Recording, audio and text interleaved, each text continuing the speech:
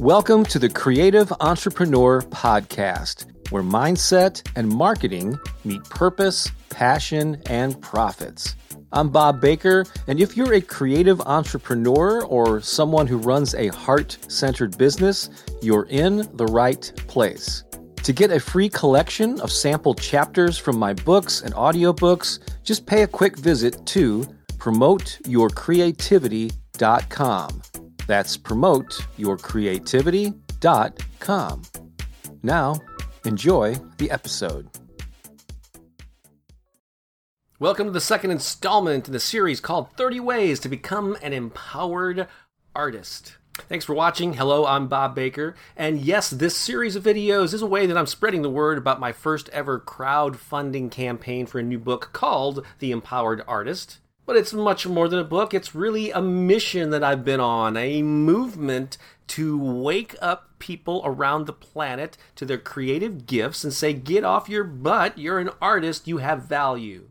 And it's about time you gave yourself credit for this great, wonderful gift that you have to offer the world. So if you happen to be watching this before July 2nd, 2014, please click the link below or somewhere on this page to find out how you can support this movement. Otherwise, after that, click the link anyway, because this is not ending then. There's still going to be ongoing activities related to this movement.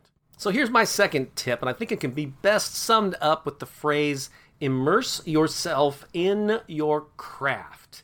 This is where you get busy doing the thing that you aspire to do. Now, in the first installment, I said that you need to give yourself permission to succeed. This covers the self-worth aspect. It's very much an internal mental thing. You've got to claim it for yourself internally first. So the second thing is bringing it into the physical world. It's the action part. And just affirming that you're an artist without coupling it with action is not going to get you anywhere. So this is the doing thing. Bottom line is, if you want to be a successful and empowered artist, you have to immerse yourself in the craft. You have to woodshed. You have to hone your skills. Therefore, if you're a musician, by God, you need to be playing, performing, maybe even writing and recording music on a regular basis. If you want to be an empowered writer, you have to write. You have to sit your butt in a chair or perhaps a stand-up desk, which would be more healthy, and write and spend a lot of time doing it. If you're a visual artist, you need to paint. Those are all my paintings on the wall behind me. They didn't get done by me thinking about them. You may have heard this thing about 10 years and 10,000 hours. Malcolm Gladwell covered this in one of his books. And the basic premise there is to achieve mastery in any field, you generally have to spend about 10 years and 10,000 hours on that thing to get so good at it. Now, your mileage may vary. It may take you less time or more time, but think about the principle behind that concept. You got to put in the time. You got to put in the activity of immersing yourself in your craft to become a truly empowered artist.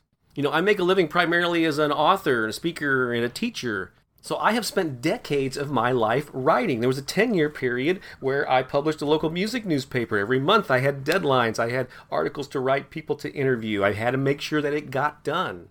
And over the past 20 years, I have written and published literally thousands of articles, blog posts, podcasts, video clips like this one, just consistently cranking out content.